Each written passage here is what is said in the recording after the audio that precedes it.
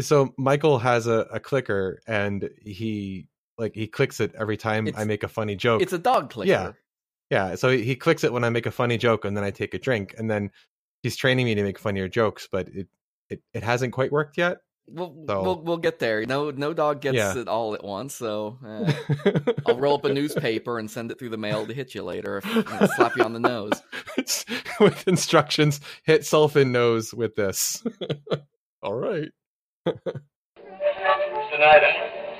Bill, can you?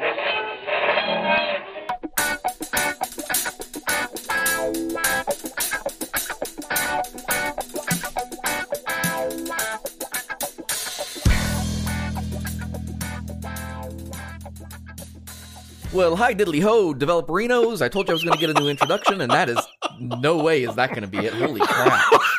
I was just going to ask. Hey, Flanders. Is that what you're going with? Have you ever just opened your mouth and something came out, and the minute it started, you're like, well, I can't stop it now, but boy, I don't like where it's going. And you're worried about having B-roll. So that is not the way to start things off. Folks, this is the Drunken UX podcast. We are on episode number 24. This week, we're going to be talking about open source project management, and we're going to look at something we've brought up a couple times, but haven't really, I guess, explained really what it is, and that is the DiaperBase project. Yeah. And so Aaron knows maybe a little bit about this. I've heard of it.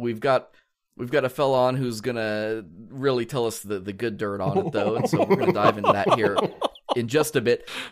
Do want to tell you, folks, make sure to drop by our sponsor over at newcloud.com/drunkenux. That's nucloud.com/drunkenux. There, check out their interactive mapping platform, illustration services, things like that. You'll hear more about them later on. You know how this goes. It's all good. I am one of two fantastic hosts for this show that you come back for week in and week out. I'm Michael. Yeah, we have one other one. I mean, he's kind of a host. I think I'm training him well. I was going to say, you have one of two fantastic hosts. What am I then? I'm your other ostensibly fantastic host, Aaron Hill. And tell people where they can find us. Help us out here. Check us out on Twitter and facebook.com/drunkenux, and also on instagram.com/drunkenux podcast. Before I forget, I do want to give a shout out to all the folks I've been annoying on Twitter. I see every once in a while saying, "Hey, request we're looking for a web development podcast to listen to." And if you're here because I hollered at you and said, "Hey, come check us out," hi to you too. I just want to let you know I'm listening. We hear you. We appreciate you. And you should also come join us on Slack at drunkenux.com/Slack to sign up. Have an interesting conversation there once in a while about site design, project design. The interesting conversation is the one you bring to us, and then we will snark it. Or actually give insightful. Snark it is how I feel about the drink I have tonight. I'm gonna have to snark it to get through it. I don't know if that means talking bad about it or just I don't know if that's a word for holding my nose and drinking it. I don't know. So it won't surprise you to know that I'm drinking scotch tonight. Really? Because, I have a fail-safe, and that's what it is. But the thing, and I've got to tell this story because it humors me. I'm drinking a dram called Brooklady. It's called Brooklady Rocks. Now, if you haven't heard of it, don't feel bad, because I don't think it's been sold in about 3 years. That's how long this bottle has been sitting on my shelf. The reason it has been sitting on my shelf that long is because it is terrible. And I am tired of looking at it, and so I am going to punish myself through this show, and I'm going to drink it. Basically, what they did, Brooklady likes to do, I call them boutique bottlings. They're one-off runs of different things. The guy who bought Brooklady recently, a few years back, was a wine, was that a sommelier or something? Mm-hmm. A wine connoisseur. And so he thought, hey, I'll bring some of this to whiskey, and we'll do neat, creative things with it. And sometimes he's right. The Lottie 10, perfectly good. Not a bad drink. Is this one literally made with rocks? No. Does it have that would make it better. Of mineral, maybe? I think what happened is the master distiller, or whatever that person's name is, he walked in one day, and he opened a barrel. And he went to taste that barrel. And when he tasted it, he said, oh, no, something's wrong. And he started rolling that barrel away. And a businessman walked in and said, "Hey, what are you doing with that barrel?" I said, "Well, it's not good. It's bad. We're going to get rid of this." And they said, "No, we have to recover some of our costs on it. What could we do to make it drinkable?" And the only answer he had was, "Well, tell people to put a bunch of ice in it and drink it really watered down." And that's literally, it is called rocks because it is meant to be drank on the rocks. That is the way it was marketed. It is better on the rocks. And all I can think of is, he was like, sure you don't mean no, like, fuck you, just like water it. Thrown onto the rocks, like just hurl the bottle at it. It leaves me feeling like I am sucking on a mouthful of pennies. They should have called it pennies then, or it's that metallic taste. It has been a running joke. If you come to my house and you say you like scotch, I make you have a glass of this, and I don't tell you what it is. And it has been universally hated. I've had it for 3 years because I have not been able to give it away. Oh. That's how bad it is. So I'm drinking it. That's my story. I hope you enjoyed it. Aaron, take us home. What do you got? I have something I think you would approve of. It is the Balvenie 12 Double Wood. And yeah, it is. That's the sherry and whiskey aged. It is quite good. It is. I recognize the name Balvenie from just some snifters I've picked up at the bars, and it's good. It's a good start. Pleasantly surprised. Yeah. We'll get you into something. The 14 Caribbean cask. I will look for that next time. That is good stuff. It's got a nice. They age it in rum casks, and it has this beautiful sort of brown sugar sweetness to it. That's fantastic. Nice. What do you got, Sean? So I'm also drinking a finished scotch. Actually, it's a bourbon. Angel's Envy. It's finished in port barrels. Oh, nice. Yes, I like Angel's Envy. It is delicious. I have a bottle of that on my shelf. It is delicious. I haven't drank a lot of bourbon. I've only recently been working on getting that part of my palate attuned. And Angel's Envy is one. Jefferson's Ocean is another one that I have come to love. Nice. Yeah, that Maker's 46. I like Maker's 46 a lot. I had a wild night on this very podcast with a bottle of Maker's 46. Which night was that? I don't remember. Not because I was drunk, but just because I don't remember like which episodes are which. I remember when we did the episode with Greg Podanovich, and I was drinking that tequila, and I forget, it wasn't the Grand Mayan, it was a different one. But man, by the end of that episode, I remember him talking about something, and I just totally spaced out. Like I just. I hate to tell you this, but that has nothing to do with the drinking. Oh, so let's jump in here real fast and let's talk about. I saw a video, and this video goes back. It was maybe a month and a half ago. I think it came out. Aaron, you play some video games, don't you? Cool. You're kind of a gamer, a bit guy, yeah, kind of guy. Yeah. Do you know who Markiplier is? I know of him, and I could recognize his face if you showed it to me. Yeah. Yes. He has a fantastic radio voice. You want to talk about somebody I'd love to have on the podcast? That dude has a voice of gold. He really does. For folks who don't know, Markiplier is an online game streamer. He came to prominence playing horror games on YouTube years ago. Huge, like, philanthropical type of dude, and one of like the top subscribed channels on YouTube at this point. Mm-hmm. Wow. He put out a video about a month and a half ago that I caught, and I thought was very interesting. Once in a while, he does this thing where he does like a weird, somber kind of down-to-earth video, and this happened to be one of them. And it got into why YouTube went down. What? When did it go? Do you remember? I don't know. Well, it was about a month and a half ago, 2 months ago. YouTube went down for like half a day. Maybe. I might watch a lot more YouTube than you do. I watch quite a bit, but I might have missed that day. YouTube is my background noise. Like when I'm working, I'll throw up like gaming videos and stuff in the background, and I just let them play. So I noticed it was down, and a lot of people noticed. And have you ever seen like when YouTube goes down, you get that giant like vomit block of text that's like a giant error message? Yes. So that's what everybody was getting. I like the fail whale better, personally. I'm of the mindset that, people go on Twitter and they freak out, when Facebook went down, 3 days ago, 4 days ago? Great. That was so great. The little respite we got. Facebook go down, Twitter doesn't go down as much as it used to. When Git goes down, when Slack goes down, people freak out. And of course, when YouTube goes down, people freak out. And he put up a post that was like, here is why I think it went down. And Markiplier is not a web developer. He's not like a guy that I would call technical in that way.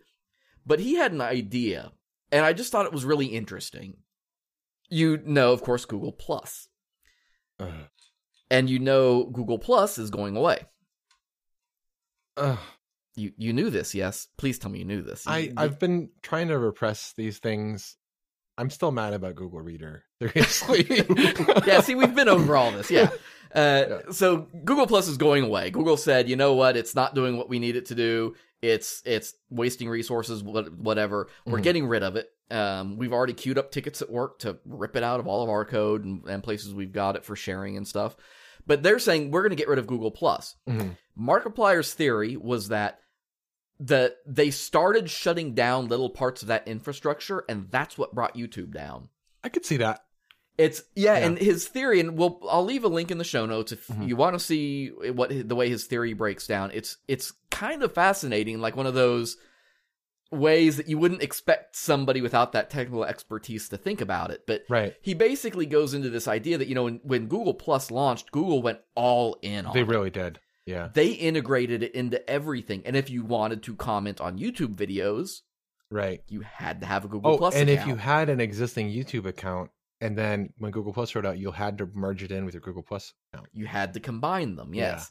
Yeah. So YouTube in particular, I think maybe even more so than other parts of the Google infrastructure, YouTube really was anchored, I think, into a lot of that infrastructure. And so his theory is they shut down a part of it, didn't fully test that shutdown, and as a result, broke part of YouTube and didn't know how to fix it right away. Which is fascinating and possibly very correct, I think. The timing works, the idea works. He goes into a lot more information about like how his back end, like he has pages that he can't even look at because they are just broken. Weird. Now he's got millions of subscribers and stuff like this. So, some of that may just be that YouTube doesn't necessarily handle the scale of the top 20 YouTubers or something, but it's just a very interesting idea. Why are they shutting it down now? I mean, it's been failing for years. There's a whole post. Well, I'll link to that too in the show notes. I don't have it up in front of me, but it's kind of one of those like just eventual admissions of, you know what? Yeah, it's, and here's the thing, right? When you are Google and you put something like Google Plus out there, it does kind of have to sit for a while because people do build on it, do rely on it, do all those things that, make it hard to shut it down, even though it's going away and it's dead and it's not meant for the long term. I really liked Google Plus initially. Like, I thought it gave you a lot of privacy controls and things that Facebook and whatnot didn't. I liked the circles. I liked how I could like kind of purpose share the things that I share with people. But man, they just really like all of their products, they just did not do the marketing correctly. And, it's a weird duck, and that may be like a good retrospective kind of episode at some point to go more in depth into the failure of Google Plus. Because it is interesting. They definitely did some things very well. But apparently not enough. And I think that's right. I think, it didn't catch on in the right ways and didn't do the right things. Yeah. But yeah, it's an interesting goose, to say the least. So it's an interesting video. Go check it out if you have any interest. If you're just interested in general in like systems integrations kind of stuff. When you look at like the reliance on Google Plus that YouTube had, that I think is interesting and how that can impact how you may build something in the future and what you rely on. I know just at a very low level, we've had that problem with Twitter, building on the Twitter API. And when you don't keep really close attention to like an API change, things can break. And that's a very like watered down kind of problem to have, but it is sort of on the same spectrum, it's on really the same continuum of issues. So yeah, that's that's the thing. That is the takeaway. So, Hmm. let's see what else. I guess we got something else to talk about this evening. So we have a guest this evening. What? Whoa. We do this once in a while when we want to get squirrely, and let me tell you, I like being squirrely. Sean, Hey, you've Aaron. been on the show before. I have. On build process number 2. Link in the show notes. We will link that. Yeah, if you aren't familiar with Sean's work and what he does, go back to Build Process, check out that episode. But I think we can also tell you a little bit more about him. We're not going to make you go back and listen to that, though. Yeah, please, by all means, do. Yeah. So, Sean, like, tell us a little about yourself. Sure. What you do. Yeah, so what can I tell you? I've got really wide feet. You do. I do. I have what else? I have a pet name for my favorite towel and my favorite pillow. What is it? Wait, is it the same thing? Is your favorite towel also your favorite pillow? Don't think you can say that on this show. Yeah, I don't think I can say them on the show. No, it's nothing crazy. My pillow or my towel's green, and it's a giant beach towel, so I call it Big Green. Like, where's Big Green? I need to take a shower. It's always nice when I can record an episode and know I'm not the weirdest guy on the show. Well, you record with Aaron's. I think you're safe. Usually he's the weirder guy on the show. Yeah. I don't know. I'm Canadian. I've lived in China a couple times. That's interesting. I work for the government, same place Aaron works. Yep. And I started. They can't tell you, or they'll have to kill you. We'd have to process you through a queue, and that can take a while. Yeah. I feel like that joke is probably, to somebody who works in government, is probably as like trite and threadbare as people asking like if Dorothy is living next door to me or whatever. Except when it's like legitimate. Like I know that I don't have that level of clearance, but I'm sure there are some jobs that, you know, they would have to kill you if they told you. Nowhere near what I work on though. No, yeah. I help refugees, so it's kind of good stuff. And I started this thing that I think we're going to talk about Ruby for Good, so that's kind of So stuff. Like what, I mean, obviously I know what it is, but can you talk just very quickly, you know, the 30-second summary of what Ruby for Good is for those just tuning in? Yeah, definitely. It's it's an all-inclusive event, and it's not just an event, but most people know of the events where we get together for a long weekend. Like, it's all-inclusive, so your room, your food, everything's covered. And we build software for nonprofits, like basically people that really need our help, but never be able to afford us.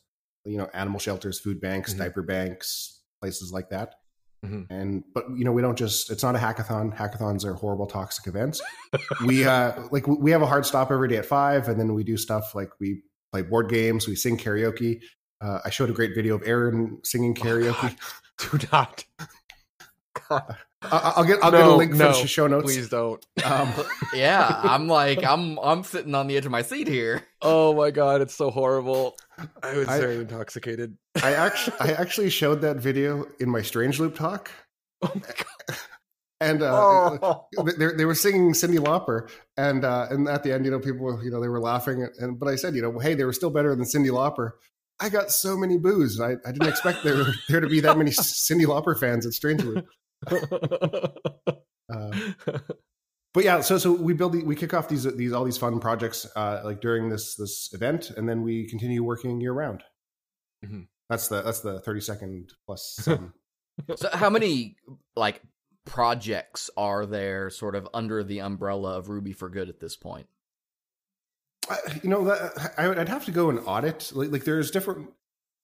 Like there's quite a few, but like the problem with, like, it's not a problem, but like a lot of the nonprofits we help, like, they're very not technical, and so like once we build something and deliver it, like they don't really know what else they need, and so they're just happy, and you know, they internalize the process, and then they don't want anything else, and so we have a lot of projects that are kind of just sitting there, but then we have a few kind of projects that are active and being worked on, and like gaining, you know, always looking for more contributors and things like that. Sean, right. Tell us about the one with the voicemail queue.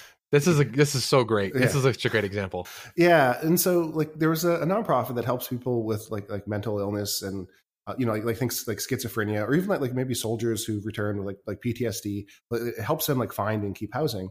And like I went in to meet with these people, and they thought we were going to be building them like a volunteer management application, like something like tracking hours and whatnot.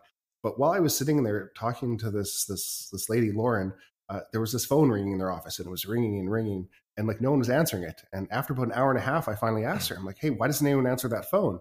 And it turns out that phone was like their ticket tracking system.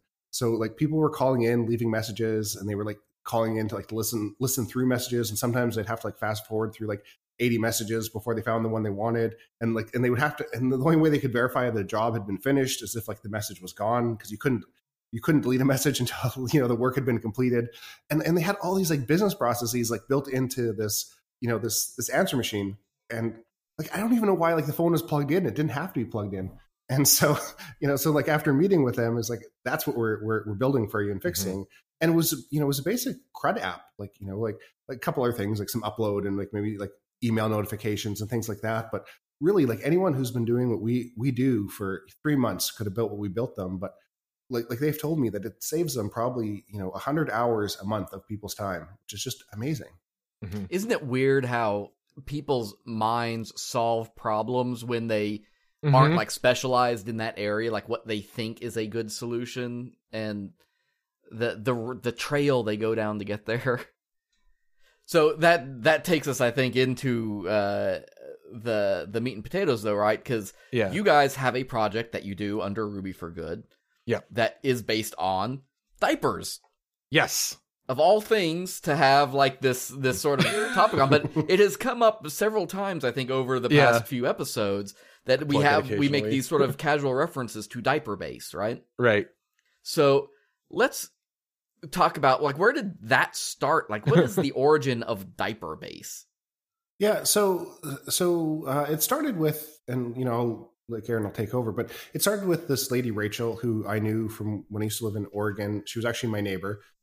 Great lady, super sweet, and like Rachel started a diaper bank. And like if you're not familiar, like about a third of families in the U.S. have problems affording diapers for their kids. And like Rachel told her story that she was in a grocery store one time buying diapers and milk for her kids, and got up to the till, and she only had enough money to pay for one. And so she bought food because can't not feed your kids. Put the diapers back. She went home and she cried, and she didn't. She never wanted anyone else to be in that situation. And so, she, started a diaper bank, and, and it's a growing thing. Like they're predicting in a few years, there's going to be as many diaper banks as there are food banks. Mm-hmm. And so we said, hey, we're going to build something and to help you and make your life easier. Cause if you meet Rachel, you can realize she's just like this super smart, super talented. Like she could be doing anything. Like she could be running like a Fortune 500 company. Like she is so smart. So, but she's helping people. And so we said, hey, this is going to be one of our projects. We're going to help you. And then we put Aaron said, hey, I want to lead a team. And so like, hey, Aaron, meet Rachel. Yeah. It's also worth noting that diaper banks don't get, there's no WIC program or government assistance program for diapers. So diaper banks are kind of like in like pioneer territory. They're not like publicly backed or anything. There are grants and things, but it's not the same as like food banks. Well, and they make such a big difference. And like, I'm sure Aaron was probably going to talk about this, like in people's lives, like if you don't have diapers for your kids aren't allowed to be in daycare. And there's so many things. And like, if your kids can't be in daycare that day, you can't go to work, you can't earn money. And like, you just see how this could be such a, it's such a big problem for families, and like the gap here that diaper banks are filling. So it's you might say it's even bottom heavy. Oh, okay. Wait. With that, I have to say the first year the app we did, it was just for PDX Diaper Bank for the Portland one, and then the second year, Sean and I had been talking over the summer, and we said like we should like think bigger and make this multi-tenant for all the diaper banks.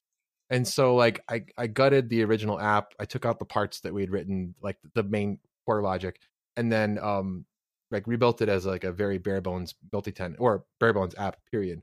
But when we pitched it at the first year Ruby for Good, we pitched it as a green and brownfield project.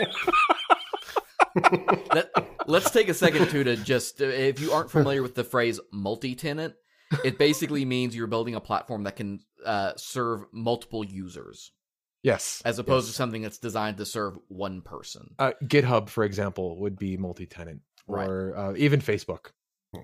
And a lot of that came from Rachel too. She had shown off what we'd built for her, and because a lot of most diaper banks have the exact same inventory problem that we solved. She showed it off, and they all wanted it, and it didn't make sense to spin up 50 different instances. So that's why it's like, hey, let's that's why the conversation happened that we should rebuild it as multi-tenant.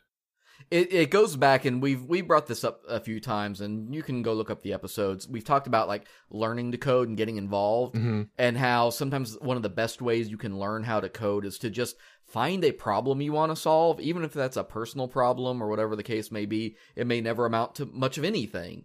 But this is the kind of thing that we're talking about, is that that could start as a very grassrootsy sort of, oh, I'm part of an organization, maybe it's an animal rescue, maybe it's a food bank, maybe it's any of these kinds of things.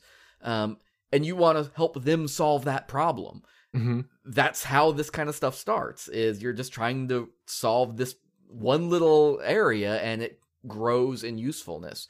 And that's, it's very interesting to see a case of that is very real life in terms of... I had no idea that the app would be where it is today when we first built it the first year, or when we built it, when we redid it the second year. It's currently in it's after its third year of development, so we're approaching our fourth year. Wow. And I had no idea that it would be it would grow as far as it has. It's been an amazing experience to work on it. So Sean, you mentioned that you basically went to Aaron, so to speak, and had him kind of take on that process of shepherding the project. But obviously there's a group of people who help contribute to this project. How did you find the other developers then that started kind of coming into this nucleus? Oh, definitely. Well, so that's kind of part of the original group of developers, that happens at the Ruby for Good event, where all the attendees come and they self-select onto teams. So we let all the teams make a pitch. So Aaron got up there and said, "Hey, I'm helping diaper banks, and this is what diaper banks do." And then someone else gets up there and says, "Hey, I'm helping an animal shelter, and this is what the animal shelter does. And I'm helping the Homeless Children's Playtime Project," and so on and so forth. And then people just self-select on the teams, and so that was where the first 10 or so developers come. And one of the nice things too, now that Ruby for Good has been around for 5 years or 5+ years, is that we have a reputation in the community, so we get a lot of people who just come by and they want to contribute. And it's a really special thing that now we can we just post issues in our GitHub repos, and within a day or two, someone will just grab it and say, "Oh, I'll help with this," or "I'll work on this." And so we don't have enough work for the amount of people who want to contribute to our stuff, which is I feel is a really good testament to what a great community the Ruby community is. So in last month was Hacktoberfest, as we mentioned last episode, and when Sean and I were at, it was also when the National Diaper Bank Network conference was, where we pitched. I would create issues, during the day, just things that I noticed while getting ready for our pitch on Friday. On Wednesday and Thursday, I was just creating issues, and then I'm not even kidding. Within 15 minutes, someone had grabbed it, and then another half an hour or so later, there'd be a PR submitted, a pull request. And it was phenomenal. I mean, I know a lot of that is driven by the fact that it was Hacktoberfest, and I was judiciously tagging the issues with the appropriate tags for people to find them. But I'll take it. Yeah, that's, and for the folks who think about this stuff, because I do this a lot, and to throw back to last episode, my admission that I didn't take part in Hacktoberfest, despite prior to that talking about how I was looking forward to it. But I think that's a good lesson, because you talk about Ruby for Good kind of being the what do you want to call that? The oven for some of this stuff. You need to, if you're a developer who does want to work on this kind of stuff, sometimes you do have to set that kind of time aside and say, you know what, I'm going to go take part in this project or this program that helps me organize my thoughts and my time and my thinking so that I can commit it to something. Because otherwise, I find it very difficult. I work all day. I have side projects I work on. I want to find time to do things I enjoy that are just for me. And so it becomes very hard to find time to commit to the other things that I wish I had time to commit to. So regarding that, this I think is something that people might find useful. If you're maintaining an app on GitHub, especially when you make your issues, you want to really detail it as much as possible, like so that no questions have to be asked of anyone, because people who, like you just mentioned, they just want to, like, they don't have a lot of time. They don't want to have to wade through all of your code. They just want to come in, find something they can snag, and then do it, and then, put up the PR and get the internet points for it. Right, because you never know who may jump on that ticket. Right, exactly. How do you... Let's talk about the PR side of it, pull requests and things, and like people who are submitting code to tickets that maybe you don't know who they are. What is this process for figuring out, like, when somebody sends a pull request, how do you even decide what makes it in the master? Because we've talked a lot in the past weeks, and not necessarily on this show, like just in the wild, about Gutenberg, for instance, and WordPress, and some of the accessibility stuff, and what the core team gets to decide and things like that. Now, WordPress, huge, everybody wants to be a part of that pie. But on a smaller project, right, somebody may come in, fork your project, and think, oh, we need to solve this problem for our diaper bank. But it maybe is a super unique, like, one-off kind of case, but they do a request anyway. How do you manage we haven't decisions? Had that kind of issue happen yet. The only pull request we've ever had to reject was during Hacktoberfest, and it was one that was submitted and it was tagged with issue number 1, which was closed long ago, and that issue was create a README. Sean had closed it, and this person added like 3 words onto a line in the README file. Yeah, it was like, give it your best effort or something. Yeah. And I was like, Sean had some choice words for that. I responded with, just thank you for your interest in this project. This issue has already been closed, but you should see open issues and find one that suits you. Yeah. And I would love to see a PR for any of them.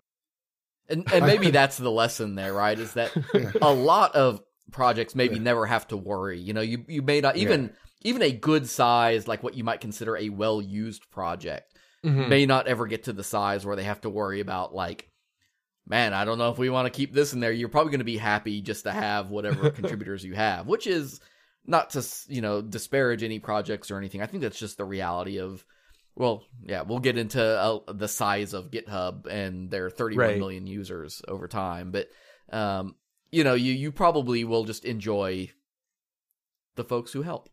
Every once in a while, we'll get PRs come in that aren't specifically tied to issues. And it's like, someone who happened to do some spelunking on the app and realized, like, oh, this thing could be optimized better, or like by adding Docker or something.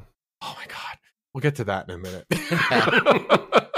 But they'll occasionally submit a PR like that, and if they document what they did well, and it's not too breaking of a change, and it does do the thing they say it's going to do, and the test suite passes, like, we'll usually merge them in. And I really I prefer to accept pull requests more often than reject them, because I want to encourage involvement in the app. Sure. And I'll respond with, like, if their pull request is missing something, like there's not tests for something and the tests have to be written, or if like they do something, it's like, well, this is good, but like we really need you to do this, like, because it's like, if you don't do it, I'm gonna have to do it, and I don't have the time right now. Right. And then I'll usually make that, but as long as they're making a good faith effort, like, I like to accept the pull request and get people to get in there, because if they submit one PR and they get accepted, that kind of incentivizes them to submit another one. Right. They're much more likely to get involved. Yeah. Like it's part of like the community building.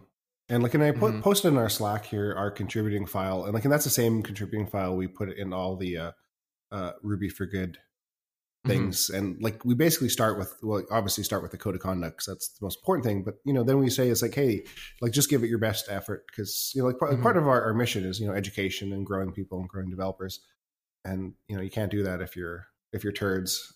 you know, but there are some turds on the internet, and I'm not saying Linus or anything like that, but you know, they're out there.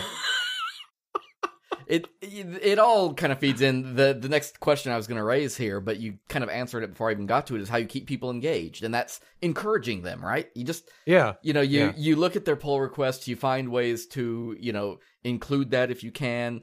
Odds are early on, especially, you can. And even if you can't, Aaron, your answer, I think earlier was great in that, like, well, this is not exactly what we're looking for, but here's how. It's like, we have a philosophy at work that, you never say no. It's no, but. Right. Let's figure out how to no buts. Direct that energy. Like, even if it's a bad suggestion, maybe we can, no, we're not going to do that, but we could do this.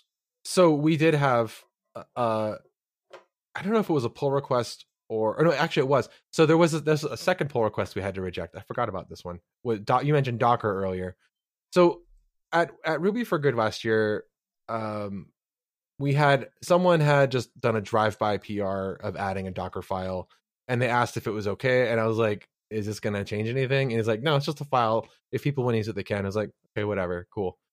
And I didn't anticipate this, but the first day, I would say we spent half the evening on onboarding night. Like the very first night, we just had a couple hours before games just to get the app cloned down. And we spent a lot of time trying to get people's Docker environments set up. And like, I don't have much experience with Docker. I have a little bit, but not very much. And then the second day, it was half the morning was spent debugging Docker issues. And it was really pulling away hours from actually developing. And, one person who was trying to do it, she was just struggling with getting Docker work. And I was like, wait, oh, you're using Docker? Oh, well, here, just clone the app down. Okay, start up Postgres, hit Rails S. Okay, you're good. And that was it. It was like literally took 30 seconds, not even joking. 30 seconds and they were up and going. I know that Docker has its place and I'm not knocking it, but for our app specifically, we've tried it and it's not a net positive. And so we had a PR coming in that was like adding a Docker file. And I was like, okay, so we removed it. Here's the PR where we removed it. And here's the issue where we discussed it. Thank you. But we're going to have to hard pass on this. And then I actually added Docker file to the git ignore. So if people want to use Docker on their local devs, they totally can, but then it won't get committed to the repo. Right. That's an interesting idea too. And that's something else we can maybe get into a little bit more in the technical side. I want to hit one more thing before we go to break, and that's logistically, and this I think is an important logistical, is how do, at scale, now for a small project, for a small website, if you're a developer, you probably have a way of already handling this, but like DiaperBase has been growing. Aaron, you and I talked on the show previously about how you basically got 10% of your market cornered for that app. we're up to what, 39 diaper banks now, Sean? Yeah. So we've grown 13 more since that last time we talked about it. So we've 50% increase. How do you pay for it? Because not GitHub, like GitHub, it's a public project. You don't have to pay for a public repo, but like for the hosting, for where the app lives, you have to obviously maintain a server of some kind. What is your like monetization scheme look like so that you can ensure that when somebody logs in tomorrow, they can access that app? So, but we're really lucky that we have we get $5,000 a year of Microsoft Azure sponsorship. And so like that is paying for all our servers and like for the different apps, like, the diaper app and the partner app. And so we're really lucky that there's no costs, because we, none of us are paid and we don't make any money from this. Yeah, right. So. In fact, it's free. I mean, the app, when we pitched it to people at the conference, they would ask how much it costs, and we would just say it's free forever. Full app access. We're trying to figure out monetization for monthly sponsorships. There's only 217 diaper banks with the Diaper Bank network. I don't know how many there are that aren't in the network, but there's, even if we were to charge $100 a month or whatever, I mean, if we're trying to be a self-sustaining organization with this, I don't think that membership fees are sufficient. And a lot of these diaper banks couldn't afford that anyway. And Right. a company like Pampers can afford to maybe come in and Sure. jingle Right. the pocket a little bit, so to speak. Absolutely. I don't really know Yeah. what that phrase means, so that's probably a good chance to say, you know what, we're going to step away for just a second, we're going to go let our sponsor speak, and we're going to come back here, and we're going to talk about the technical side of this, and we'll revisit the PR stuff, the testing suite stuff, and a few other things, including Docker, maybe, if we have time. So we will talk about all that coming back after the break.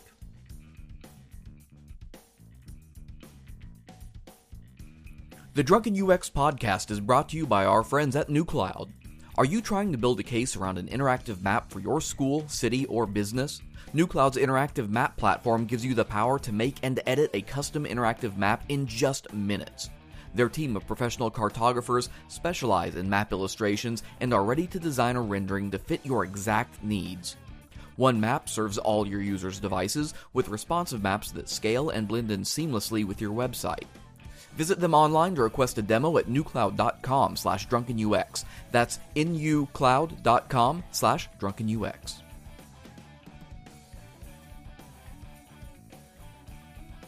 I need to explain to my friends listening out there in podcast land that we are trying to record this while the Chiefs are playing the Rams. And those of you who have known me or talked to me or ever looked at my Twitter know that I'm a huge Chiefs fan. And we're going into halftime up a point right now. No, he missed the extra point. I'm literally looking at it. He missed it. We're going in tied at halftime. I can tell you, the only... Brooke Lottie has one redeeming quality. One. It is alcohol. So it is doing the job that it is meant to do, just not in a way that I find entirely enjoyable. I think that they should put that as the subheading for on the label. It's technically alcohol. It's technically alcohol. It won't make you go blind, probably. Sean, what was that saying? Beer before liquor, you only get sicker. No, liquor before beer, coast is clear, beer before liquor.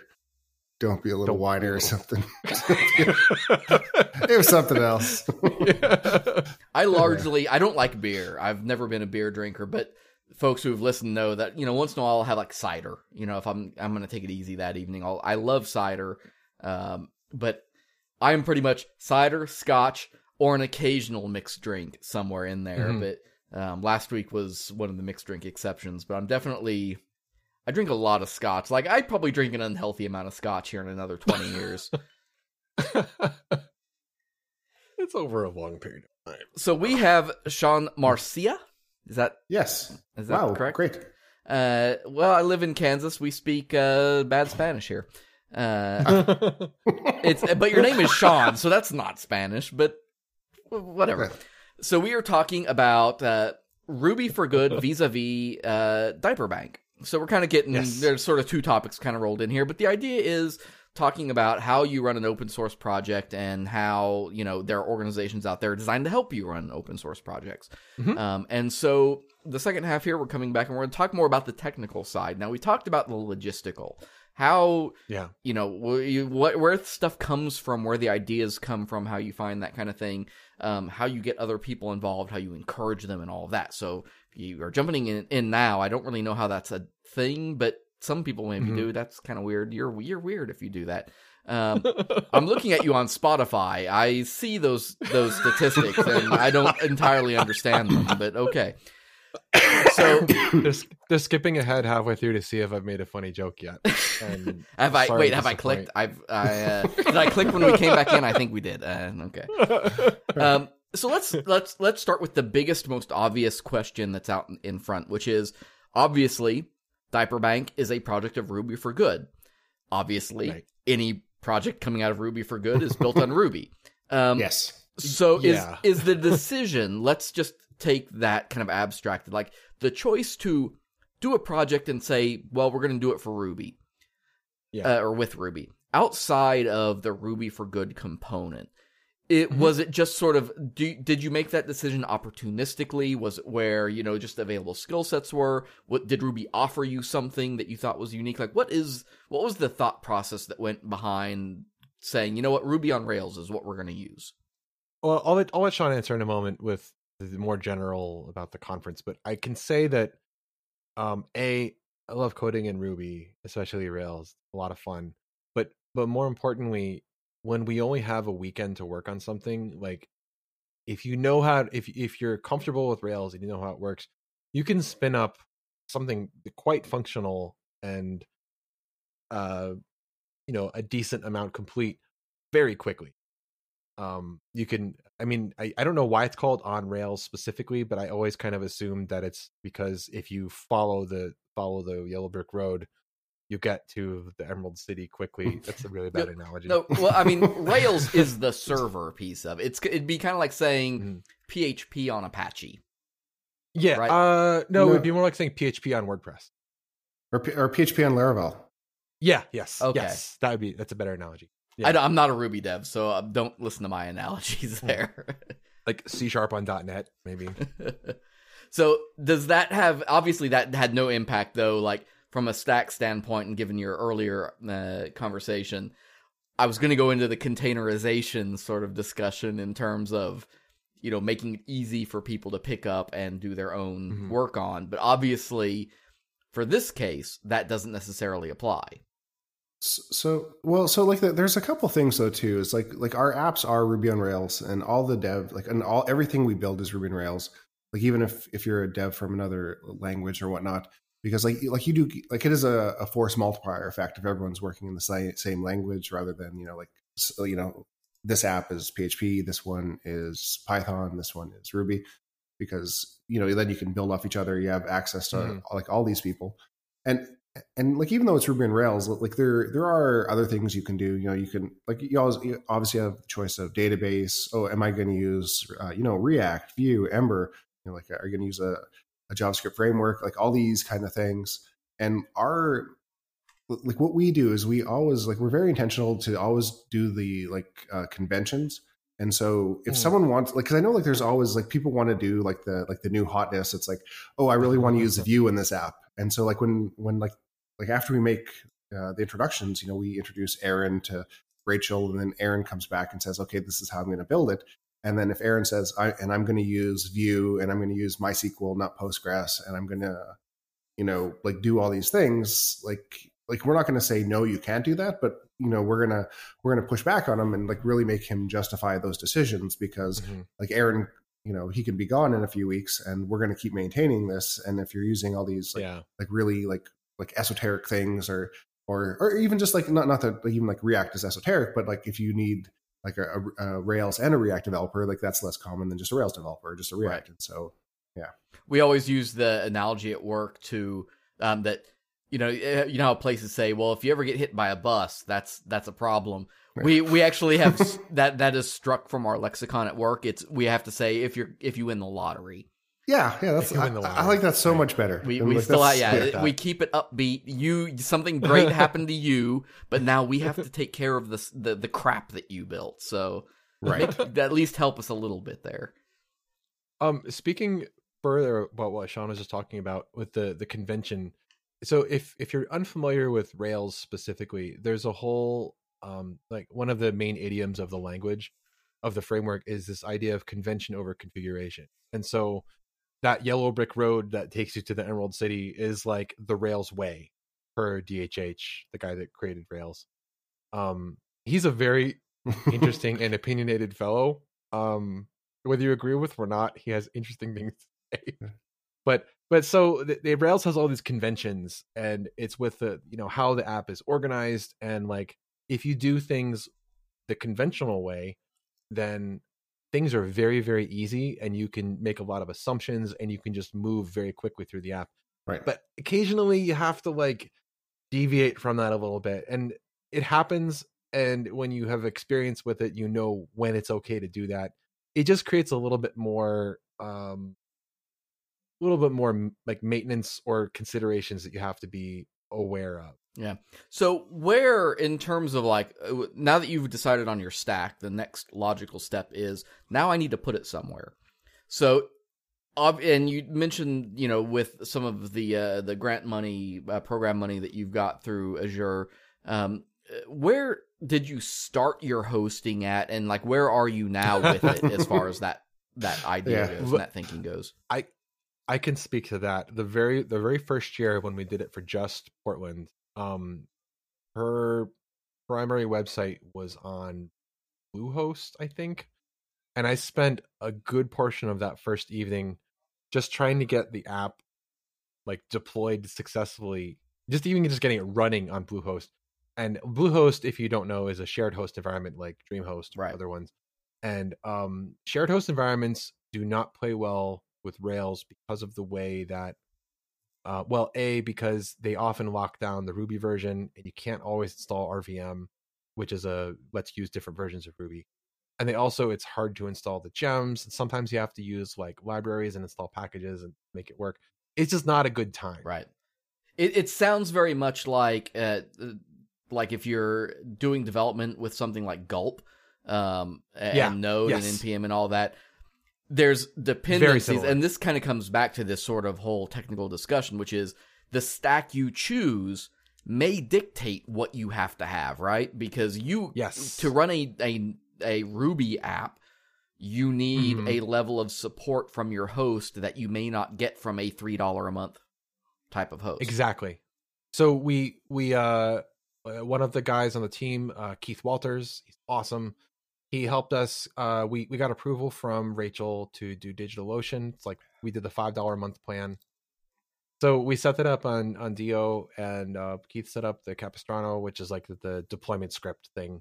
And then that evening, then finally at 10 or 11 p.m. or whatever, then I got to go and join everyone else playing games. But I was like determined. I did not want to go into Friday morning telling people, well, you're all going to have to wait while we figure out how to deploy this. It's funny to me because I'm a huge DigitalOcean fanboy. Every server I run now is hosted there, so I'm a DigitalOcean is great. I am a big fan. So what precipitated the move between DigitalOcean and Linode? Sponsorship. Yeah, right? yeah, they sponsored and they gave us they gave us really nice, like sometimes, you get the DigitalOcean, like sign up and you get, $20 of credit. Right. I think that they gave us like $60 of credit. And so with the $5 instance, and they just launched their $5 instances. So, so they gave us like a year free, which was fantastic. And again, like they've been rock solid. Like I have zero complaints about Linode and how good it's been, and like availability and everything. Like I will recommend them to everyone. Yeah. And they, like I said, and they sponsored the event. They sent t-shirts, all this kind of stuff. So yeah. Both Linode and DigitalOcean are fantastic, and I have had no problems with either one. Yeah. Let's dig into something you just said, though. You mentioned that you had Capistrano scripts that helped you get things deployed. For those who don't know, and I'm going to preface this, when I say more familiar, it's a very shallow pool we're talking about here, but I'm more familiar with Puppet, if that phrase means anything. What we're talking about are automation scripts for deployment that basically say, take this, run it, and when you're done running, it's kind of like, and here's where, like, the reason I want to bring it up, it's kind of like containerization in a way. Yeah. It's designed around getting something set up with everything you need so that you run one script, right? Let me describe. Back in Rails 2, I started using Rails in Rails 2 7-8 years ago or whatever. And when I started, we didn't yet have Capistrano. I think 6 months after I started running Rails. That's when we used Capistrano. So I had to do a couple deployments pre-Capistrano, and this is the process. You have your current version of master or whatever. You have to go onto the server. You have to pull down the latest version. Then you have to run the migrations, change any like files or anything have to be changed, and then sometimes you have to restart the database server, depends on what you're using, and then you have to restart the Rails instance. And sometimes there's other steps you have to do as well, depending on your app. Like maybe you have to blow away your assets or whatever else. There's other things. With Capistrano, all you type, you do your commit, you do your push, you resolve any masters or merges you have to do with the master branch, and then you just type cap like production deploy. That's it. And then it runs through it, like it logs into the server, it pulls the repo down, it does the migrations, it does the bundle, which is like gulp. It does all of the things, and then it tells you when it completes successfully. So it's amazing. I think it's important to emphasize, though, that too, while on one hand that is fantastic, it makes things easier and streamline stuff, I think it's also important to understand why that's useful. And we don't have to go into it necessarily, but I just want to, the reason I bring it up is for people who are learning this stuff and are getting used to deploying apps or building an app and figuring out even how to put it somewhere. There's a lot of value in understanding all of those manual steps that you do, and then understanding why something like a Capistrano or a Puppet or one of those helps that process. And then consequentially, getting into Jenkins or a CI type system that handles all of that for you. But if you don't know why that's useful and why those things help you out, I think you need to take a step back and learn that. It's easy to cargo cult either like Jenkins or Capistrano or anything, and just be like, I type these words and things work. Did you say cargo cult? Cargo cult. That is a phrase I have not heard, but I like it. I see what it implies, and I like it. Yeah. That's the way it's explained to me is the cargo boxes that would be dropped for native tribes or whatever that are getting humanitarian relief, and they would just see like the airplane fly overhead, and then the thing would fall out of it, and then so they would have like this whole ritual and everything about summoning the flying bird that drops the food. Wow. And so it's just the idea that like you have these steps that you do and you don't know why you're doing them, but you do them and then it produces the result that you like. And I admit, and I think every developer admits to this at some point, that there's a certain muscle memory that comes to learning something, especially if you learn them out of order. And I've had this problem for a long time with like Gulp. And learning the idea of how a build process works. I'm better at it now than I used to be, certainly, but there definitely was a time where, because one of my other devs on my team is who built our build process in Gulp and all of that and got it set up. And I remember like I would type in, npm install, and it would come up with like a error, fatal type stuff. And I'm just like, RMRF npm module. That's not what, exactly.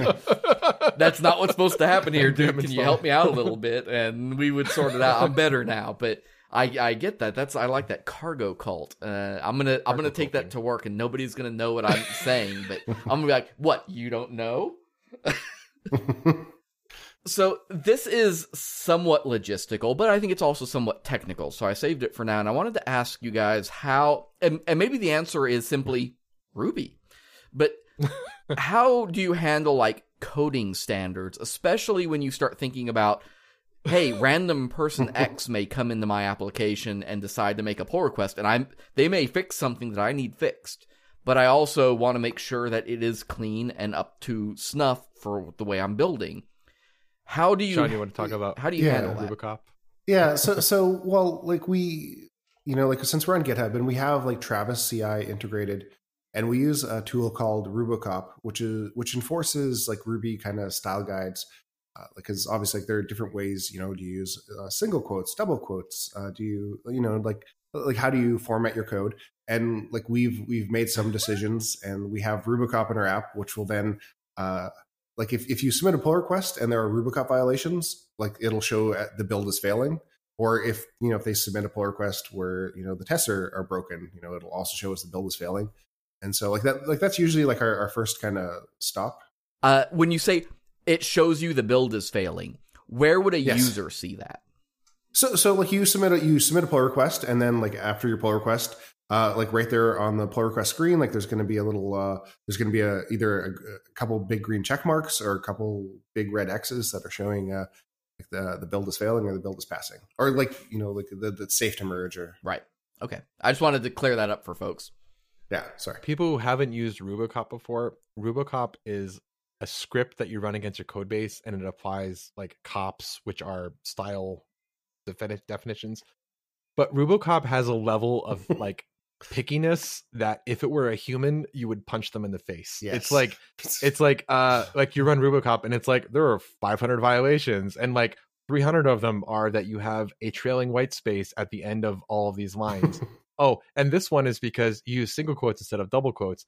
this one is because we think that every once in a while you get a useful one. Like, well, you use this method here. You should use like this method instead. It's like, oh, I didn't know I could do that. Thank you, RuboCop, but fuck you. This all ties back though to what we started talking about in the first half, which is getting into. Sorry. No, you're fine. I'm just trying to make connections to stuff for people, which is testing suites, right? Continuous integration, CI stuff, coding standards, and testing suites all marry together, sort of at a nexus of do good work. So how, like, same question in terms of. Does, if in the case of Ruby, is it just like a natural, because I know Ruby has some built-in testing stuff that kind of comes along, but like, how does that get enforced? How do you handle making sure that folks are running tests, but not only running them, but writing them, things like that? So like when someone submits a pull request, if there aren't any tests and it's something that, requires tests, we gently ask if you can also write some tests for that. And obviously too, like sometimes like it's something where, they won't know how to write tests. And so, we'll invite them into Slack and have a discussion about it. Like we were using a geocoding service, like, which is a service that will, like, it takes in an address and then it spits out like, longitude and latitude. And like the person just didn't know how to write tests for that and it is kind of an edge case thing. A lot of people probably haven't written tests for that. I will say that with, I mentioned earlier about creating issues and having detailed explanations. One of the things that I write in an issue, like I'll do like if it's a bug issue, I'll be like, okay, this is what it's doing. This is what we need it to do. But whether it's that or an enhancement, I'll also include like a criteria for completion, which includes like, do the thing and also write a test that proves that this works. Write a test that proves that this doesn't happen given these inputs. Yeah. So I'll kind of help people with like, this is the test I need you to write. Right. Well, and like one of the things I said earlier that, like one of the things that makes it easy to contribute to the project is that it does have a good test suite, like a very robust and very like complete. And so, and because like testing is just like it is code and people can be opinionated in how they test and they test in different ways, but because there is such a good suite of tests, it makes it really easy for someone to, it's like, okay, I want to test this controller. I want to test this model or, this, like the, so they can go and easily see like how we're doing it in other places and, kind of copy and paste or get a sense and, like, so they don't have to, do guesswork or, so it's not difficult for them. Yeah. It also adds to the, like when you're adding a new feature or if you're new to the project or something, you can look at the test suite and you can say like, how is this supposed to work? And you can see like the tests each have like, a title. It'll say like, oh, well, this model, like it's invalid if it doesn't have a name. Or like when you run this method that we have, like it should update these things, but it should not do this or something. And then you have the tests kind of provide documentation parameters. Documentation and then parameters for like, what's the universe that this app lives in? What are the expectations? Because, maybe you've seen some of these things before, like, oh, the name is required. Of course it is. But, maybe other things like, well, the quantity for this is required, but only if this is also set. And so this sort of sets up, like it makes it easier to spelunk the code, basically. So the testing suite kind of raises a question because testing is automated. Testing is code checking code. What about people checking code? Like when we get into things like questions of peer review. And so for instance, at one step of our process now at work, before our like code gets QA'd by actual QA, we have a physical review step where one of the other developers on our team has to look at our code. How do you handle, like in work, that's easy. That's part of our work process. But for an open source project, how do you do code review at all? Do you handle that? Is that something you look at? Definitely. Yeah. Every, well, like the only people that can merge in is, I think, are Aaron and I. I think so. Yeah. Or maybe there's one or two. I think Keith can too. Yeah.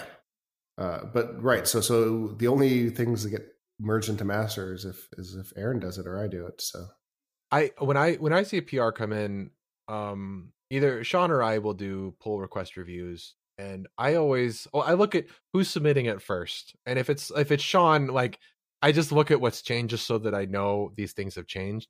But I know how Sean codes, and it's acceptable. And so that's very generous. It's sufficient. But like I'm familiar with Sean's level of proficiency, so I know that I don't have to look very closely. But when we have a very new person, especially in Hacktoberfest, I will look through. I'll click on files changed. It shows me the diff. I'll see what they added. I'll see what they removed. I will do line item comments if I see something that's like, well, you did this and it took 3 lines. You can also just do this method, and it would do 1 line, because I'm gonna do it if you don't. Right. Or like, well, this is cool how you did this, but we need a test to prove that it works.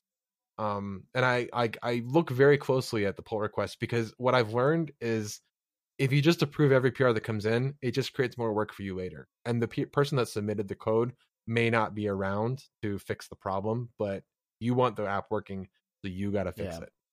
And so doing the review early prevents work that you have to do later on. And if you don't know, like GitHub, if you haven't used GitHub a ton, if you're still learning that system, the PR system there, like it lets you, if you go in and look at it, next to every line of code, you can hit a little plus symbol, and it'll open up a comment box, so you can comment line by line and say, oh, hey, we need to adjust this or whatever. So if you're the reviewer or the reviewee, you can get feedback on the stuff you are writing there, and I think I have generally found that to be a good experience from a, hey, this is the exact thing we need changed. Can you look at it? One thing I will say, going back to the thing about automated testing, though, is that when I'm doing a review, all I have to look at is the files changed. I don't have to worry about whether or not the app works, because I trust the test suite that we collectively have written. Yeah. And when they add new features and they have tests covering it, that maintains that trust network. And so when I have new PRs come in, all I have to do, I can do it from my phone. I have like a GitHub app on my phone.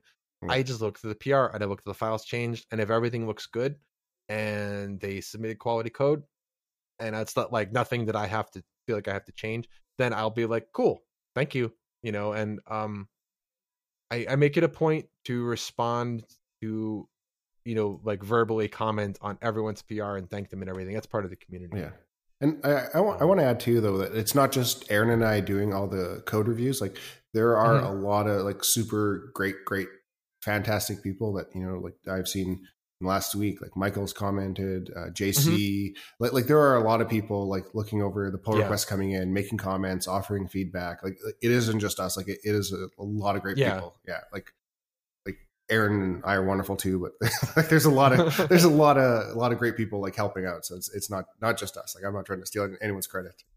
Speaking of the quantity of people, I ran the stats on this, and if you didn't know, if you use Git, the command is git space dash short log space dash SNE, and that will give you the quantity and username of everyone that has committed, that has an accepted commit to whatever branch you're currently viewing.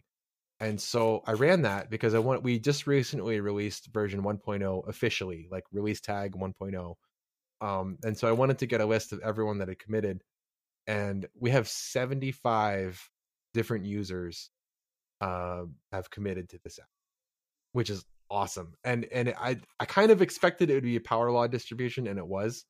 Yeah, there's a long tail, and I think that's an important point for folks who are running an open source project. I think is you will probably have 2, 3, maybe 4 like power contributors, but you will probably have a lot of people who jump in for one thing, because what they're going to do is they're going to use your tool, find one edge case that doesn't work for them, and fix that one edge case and never be back.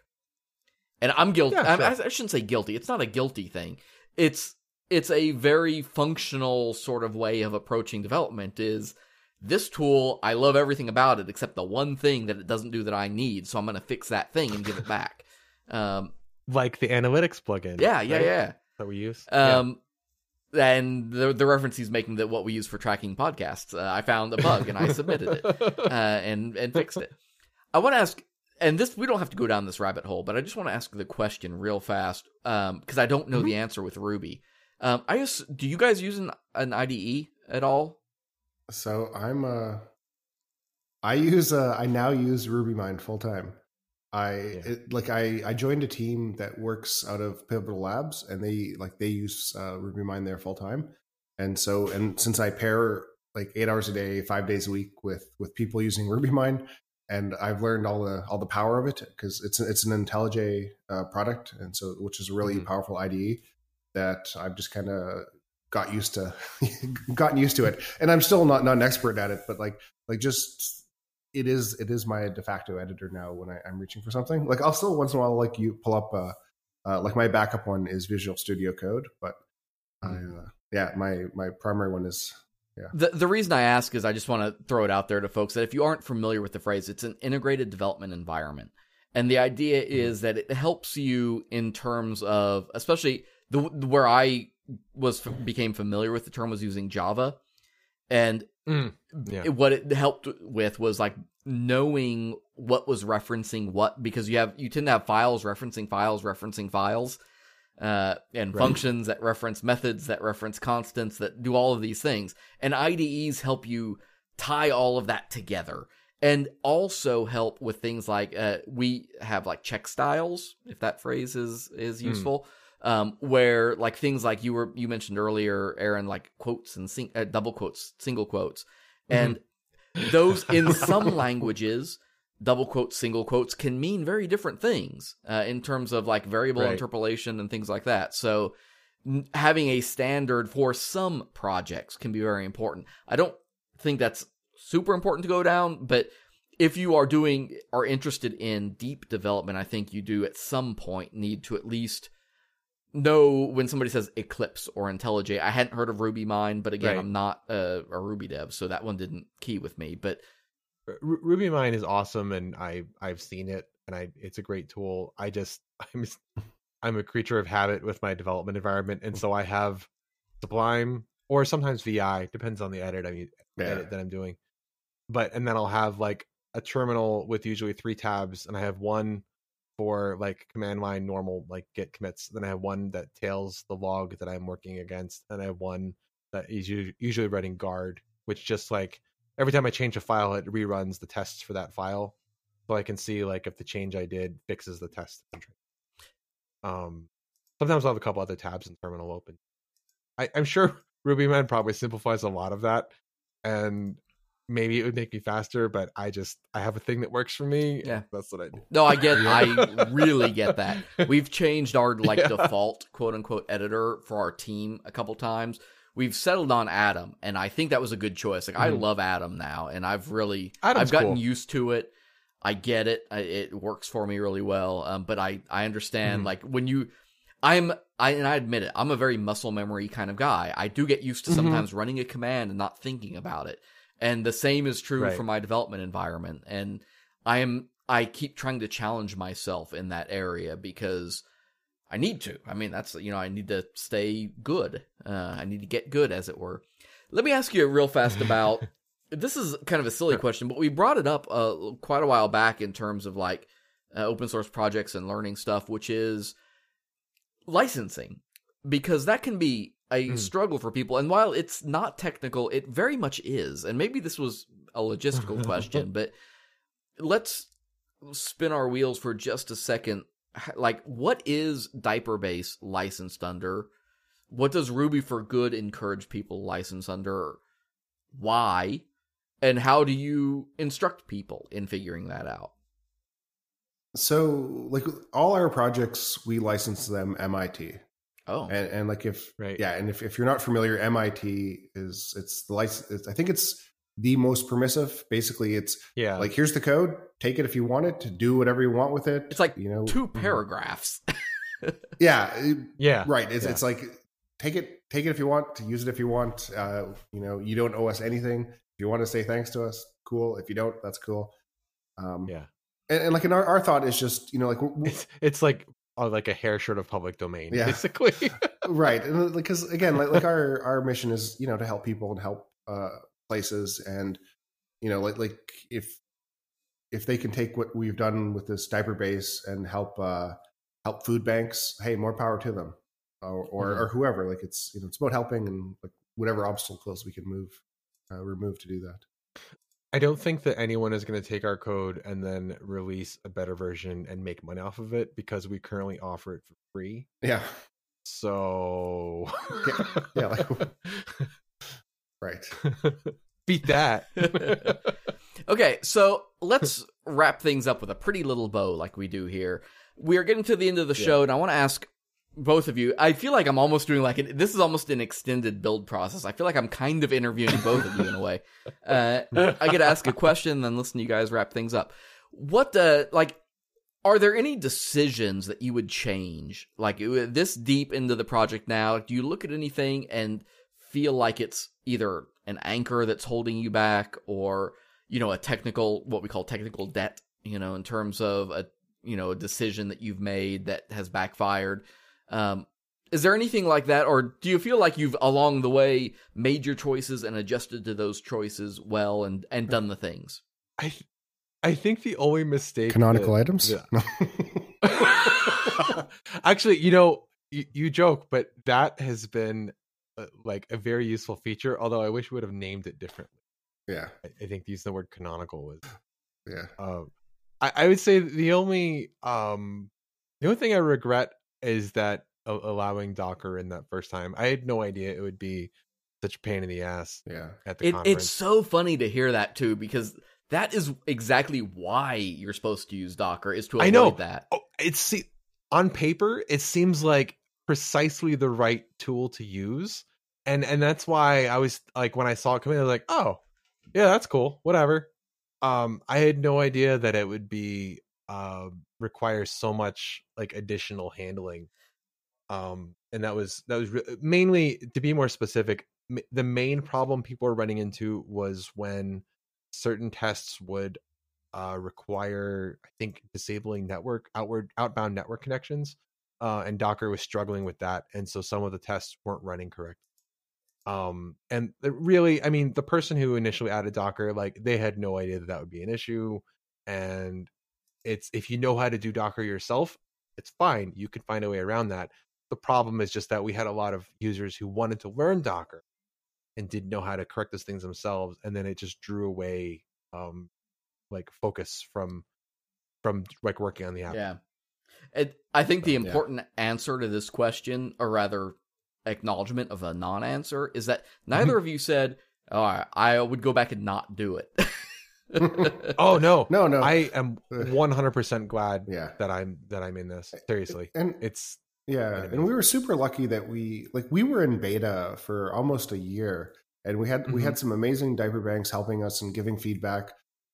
Like we had built some things, like, you know, the canonical items I joked about, like some things have been built in a way that, like, we didn't realize how some diaper banks would use the application, and then which then caused things to break. But, you know, it was nice that we were in beta for like this long period, that we really were able to iron out all the kinks. And then now that we've gone live, and, you know, we're like 39 diaper banks using it, like, and we have bug tracking software and whatnot, and we're not seeing any bugs, which is amazing. Like, it's I don't know, it's a testament. So I'm gonna co-op things here a little bit, and I'm gonna preface this. This is not a paid advertisement and paid sponsorship, but it is the company I work for. But I want to promote it because it's an awesome thing in the same vein. And I know, Aaron, you've heard of this, but if you are interested in helping with web development or design or media production or anything to help benefit a nonprofit organization, I do encourage you to check out designingforgood.com. And what it is the company I work for, Aquint, we have a program every year where we give out $5,000 grants to somebody, designers, developers, all of these folks, to help go out into their community and either, you know, build a website for them, produce video and instructional materials for them, all of these different things. And the scope is broad. And all it takes to apply is a 90-second video explaining what you want to do and why for the organization. It's the easiest possible $5,000 grant application you can ever go after. And I can't encourage people to look into it enough, whether that's abuse shelters, animal shelters, food banks, diaper banks, whatever that case may be. That's out there. You can check us out, designingforgood.com, and send us a video, because you never know what good you can do. I mean, it takes 90 seconds to make the video. Well, more than that, but 90 seconds of real video time, and we'll give them $5,000 to work with you and build something great. So I wanted to take that, and that's my non-commercial commercial, so to speak. Stick with us here for about 60 seconds. We'll be right back, and if you can hear my dog in the background, that means my wife is also home from work. So take your time, whatever, blah, blah, blah, blah, blah. Click, click.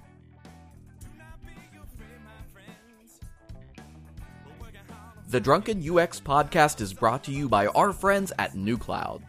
NewCloud is an industry-leading interactive map provider who has been building location-based solutions for organizations for a decade. Are you trying to find a simple solution to provide your users with an interactive map of your school, city, or business?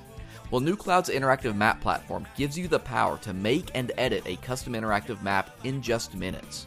They have a team of professional cartographers who specialize in map illustrations of many different styles and are ready to design an artistic rendering to fit your exact needs. One map serves all of your users' devices with responsive maps that are designed to scale and blend in seamlessly with your existing website. To request a demonstration or to view their portfolio, visit them online at nucloud.com/drunkenux. That's nucloud.com/drunkenux. Well, thank you for joining us this evening.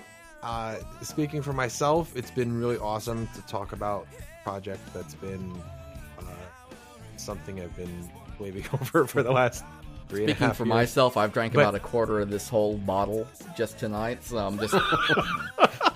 Rocks. It looks empty. It looks like no, you I did it. I goal mission accomplished. What do you get at the bottom? Just disappointment. I'll let you know tomorrow. Regret, yeah. Sean, please, tell us, how do we find more about the thing? Sure. If you want to check on Twitter, follow me. I'm just like Sean Marcia, or Ruby for Good. We have, there's also Python for Good. We are doing a West Coast event. You can go to rubybythebay.org, and there's rubyforgood.org, and both of them have links to our Slack room. You can just click on the little Slack item, get an invite, and come meet and chat and hang out with the nicest people on the internet, and me. I'm also there. Yeah. Also, the nicest people. And so just come do some good with us. Hey everybody, thanks for tuning in this week, and thanks for listening to us talk about Ruby for Good and Diaper Bank and all of those things. Be sure to check them out. Hey, if you want to check us out, you can come by Twitter or Facebook. We are /DrunkenUX, or Instagram DrunkenUX Podcast, or Slack at /Drunken, or no, Slack is drunkenux.com/Slack, or check us out if you have like 10 seconds and can run by iTunes and drop us a rating, or podchaser.com/drunkenux. Drop us a rating or review if you've got a few seconds. That's all. We would appreciate it, just because, hey, it helps people enjoy us, and we hope you enjoy us, and all of those things. If you're tuning in, of course, there will be a new real-time overview coming up on this Monday. We are going through the holidays. We've got stuff planned. Don't worry about that. And then we are lining up Season 2 with a few things. I've got some stuff in the works. I've got some ideas, some plans. If you hear some different stuff, that's all I'm going to say. It's going to be pretty neat. We've got some cool ideas. Folks, I've got only one other thing I can tell you, and it's the only thing I can leave you with at the end of the night after drinking a quarter of a bottle of Bricklottie. I'm watching the Chiefs game. Motherfuckers, it is 30-30 going into the fourth quarter. I'm dying over here. Do you know how hard it has been through this show to not scream into my microphone? That's all I can say. I don't know. All I know is keep your personas close, and please, for God's sake, keep your users closer. Bye-bye.